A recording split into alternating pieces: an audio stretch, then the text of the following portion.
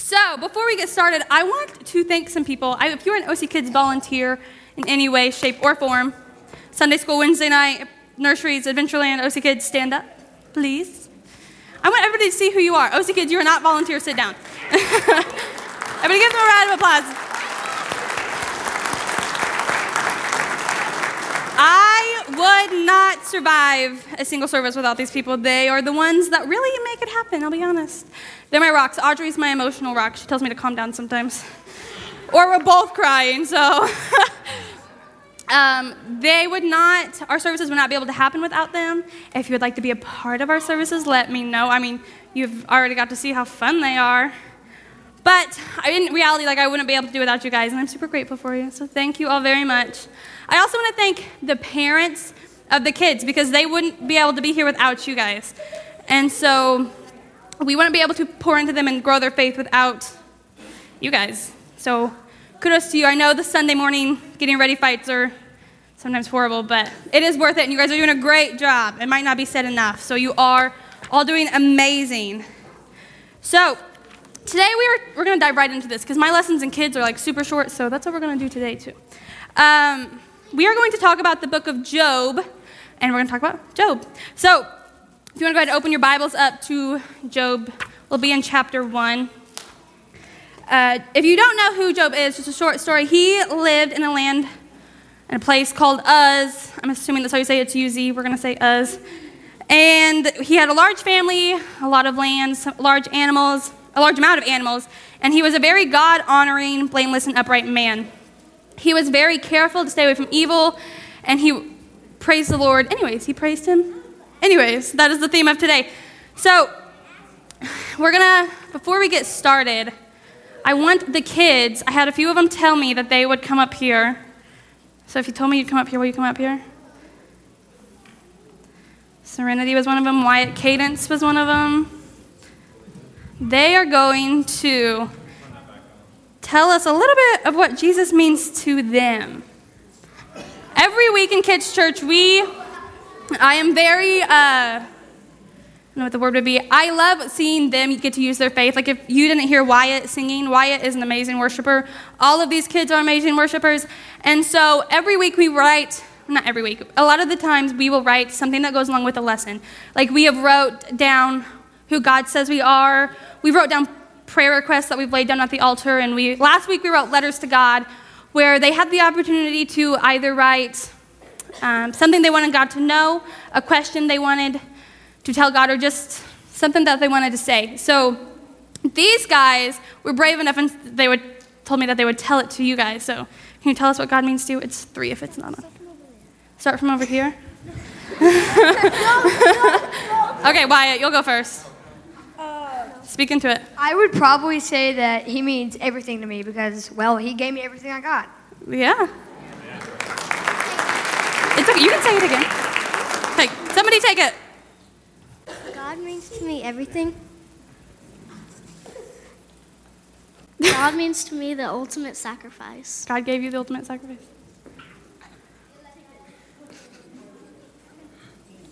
Can you think of anything?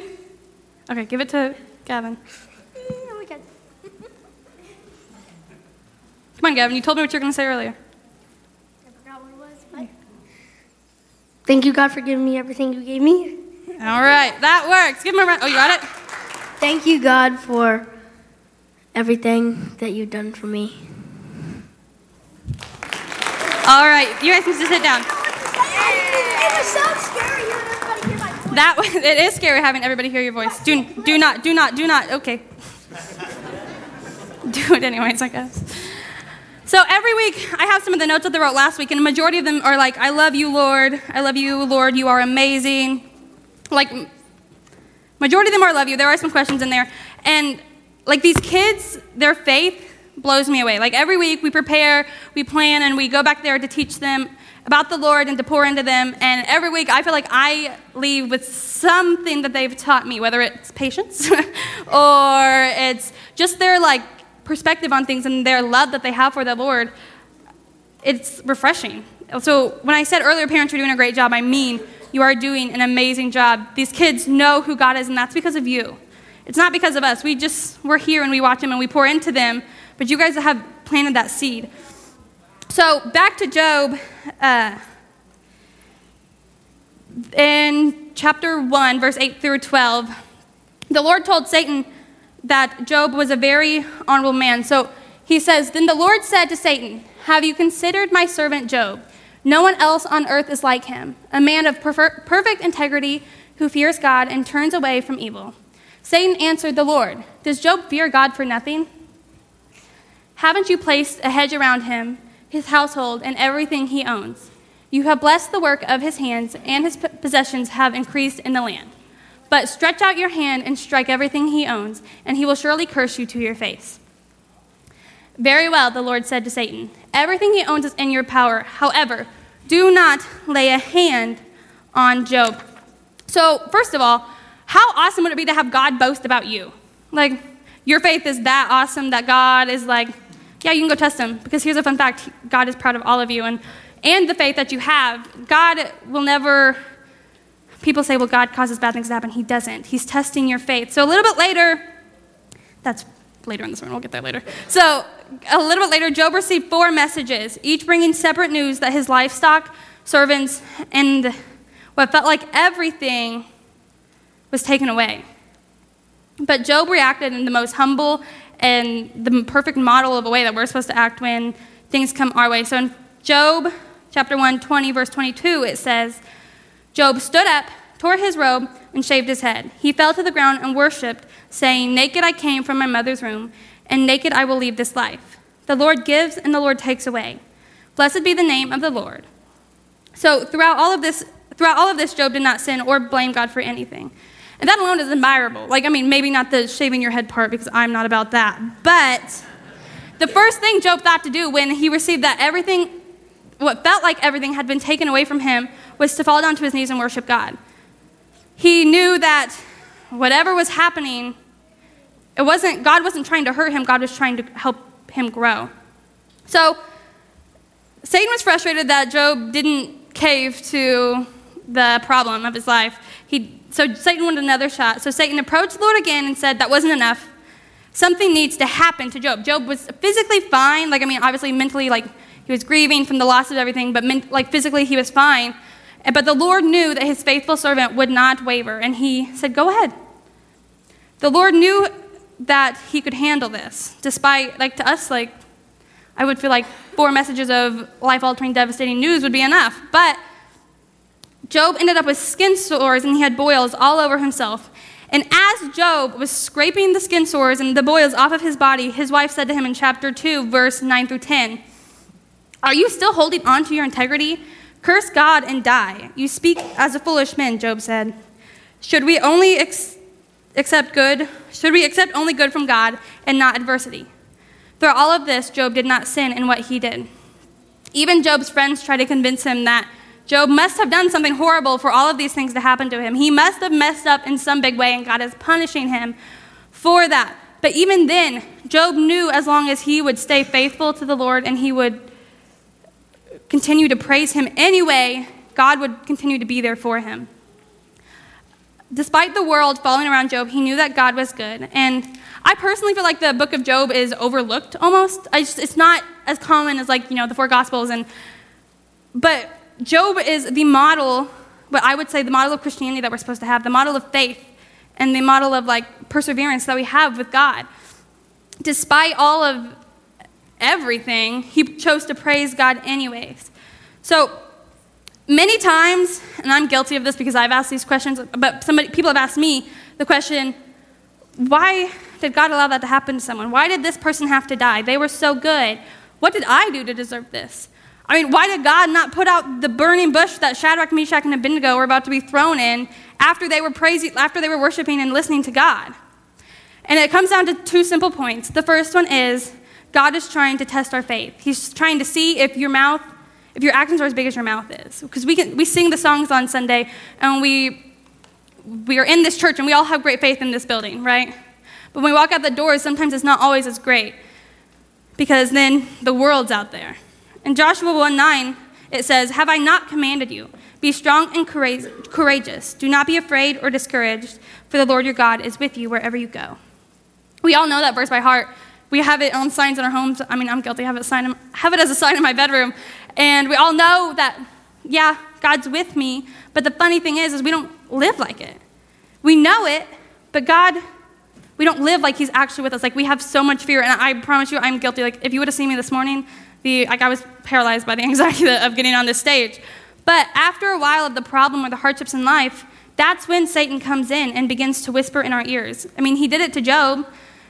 Satan doesn't always come, and you all know this. Satan doesn't always come as a scary monster. Sometimes he's wrapped up in something that looks amazing. Because his job is to steal, kill, and destroy. He wants to rip us away from that faith that we have with God. We begin to think that God is nowhere to be found and definitely not listening to our cries anymore, so we settle on, I can't hear God anymore. I'm not listening to God, so he's not listening to me, and I can't hear him. I was watching a short clip of a message from Makenna, and she answered the frustration of God's silence perfectly.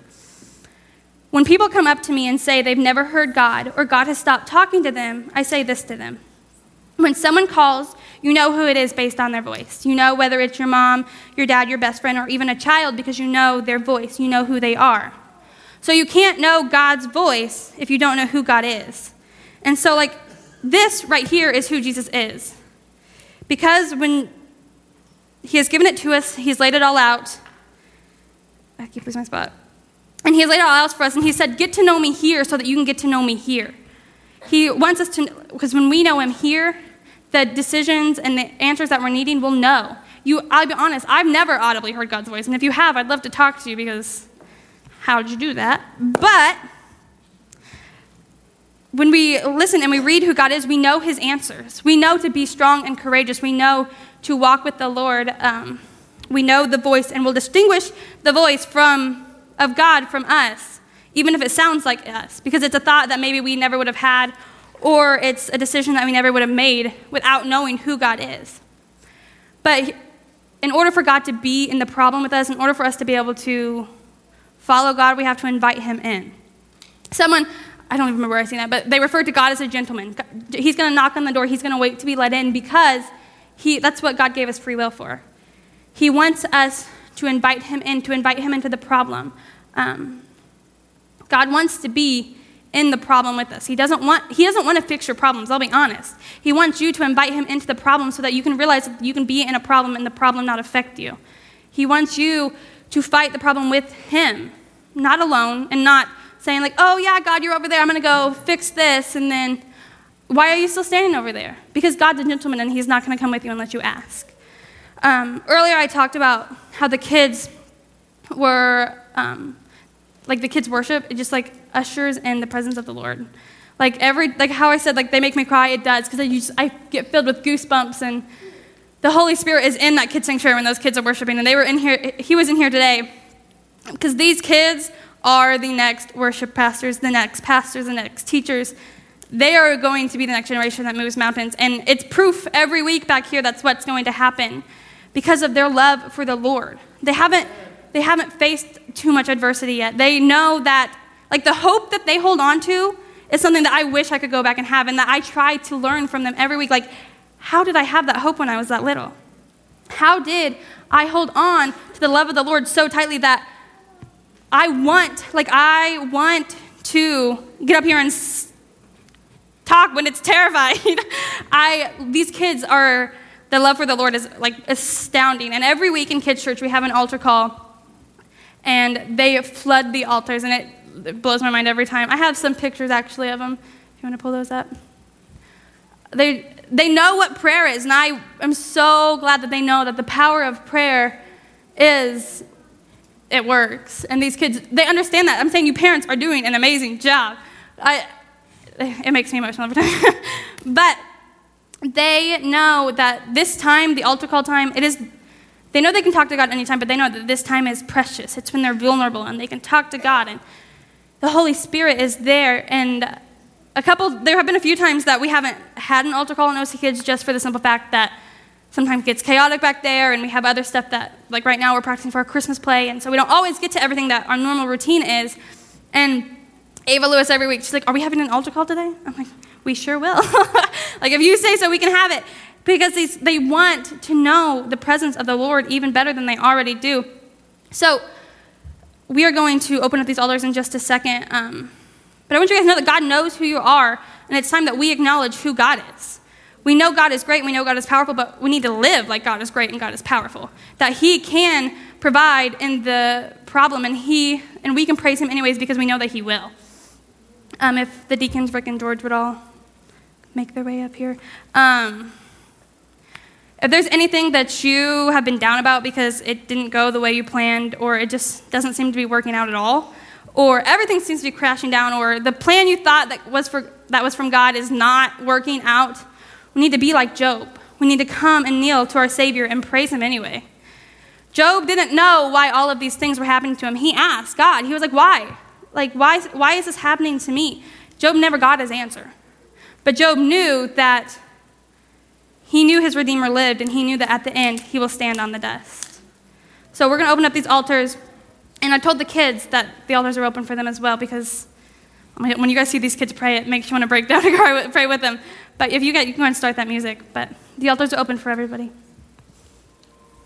You guys will stand this morning and let's worship and enter in this time of prayer. If you're here this morning and you're going through something like she was preaching on and talking about, you're right in the middle of it right now. God wants you to know that he's there too. So we're opening up the altars. If you want to come and pray, you need healing in your body, you need salvation in your life, I want to welcome you to the altars.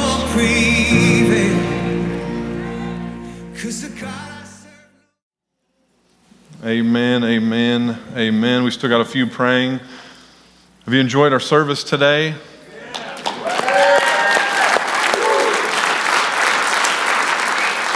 What a phenomenal job by our OC kids and by their leadership. I'm so thankful that Makenna and the crew are back there pouring into our kids every single week. I don't have that calling on my life. She talked about the gifts of patience and things like that. I'm more I've worked with teenagers. I'm helping with the adults now. So I speak blessing over them every week that they're back there. But they're called to do that. That's huge. You have a calling on your life to work with kids, to pour into kids, and to invest in them. And I'm so thankful that our church does that as a whole, and that our leaders back there are doing that for them every single week. It's evident by what you guys saw today that our kids are getting it. They understand to sing without abandon. They understand to praise without worrying about what people think of you. Hello. Okay? So proud of them today. It was a great job from all of them. And I wish we all had childlike faith. That's what Jesus tells us to do. Come to me with a faith like a child, like a child. And somewhere along the way as we grow up, we lose that a little bit. We forget about it. That at one time I didn't care who knew anything about how I worshiped, when I worshiped, and how loud I was about Jesus. Let's have that childlike faith in us as a church. Again, great job to all of you guys today. At this time, you can take a seat for just a minute. I want to call up all of our veterans in the church this morning. If you guys would come up front, line the front of the church here. Come on up. Don't be shy. Any veterans in the house this morning? Amen.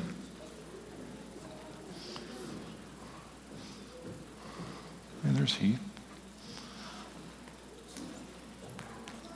As Veterans Day approaches this week, we wanted to take time out of our service to recognize these individuals and thank them from the bottom of our hearts for their service, for their sacrifice that they gave.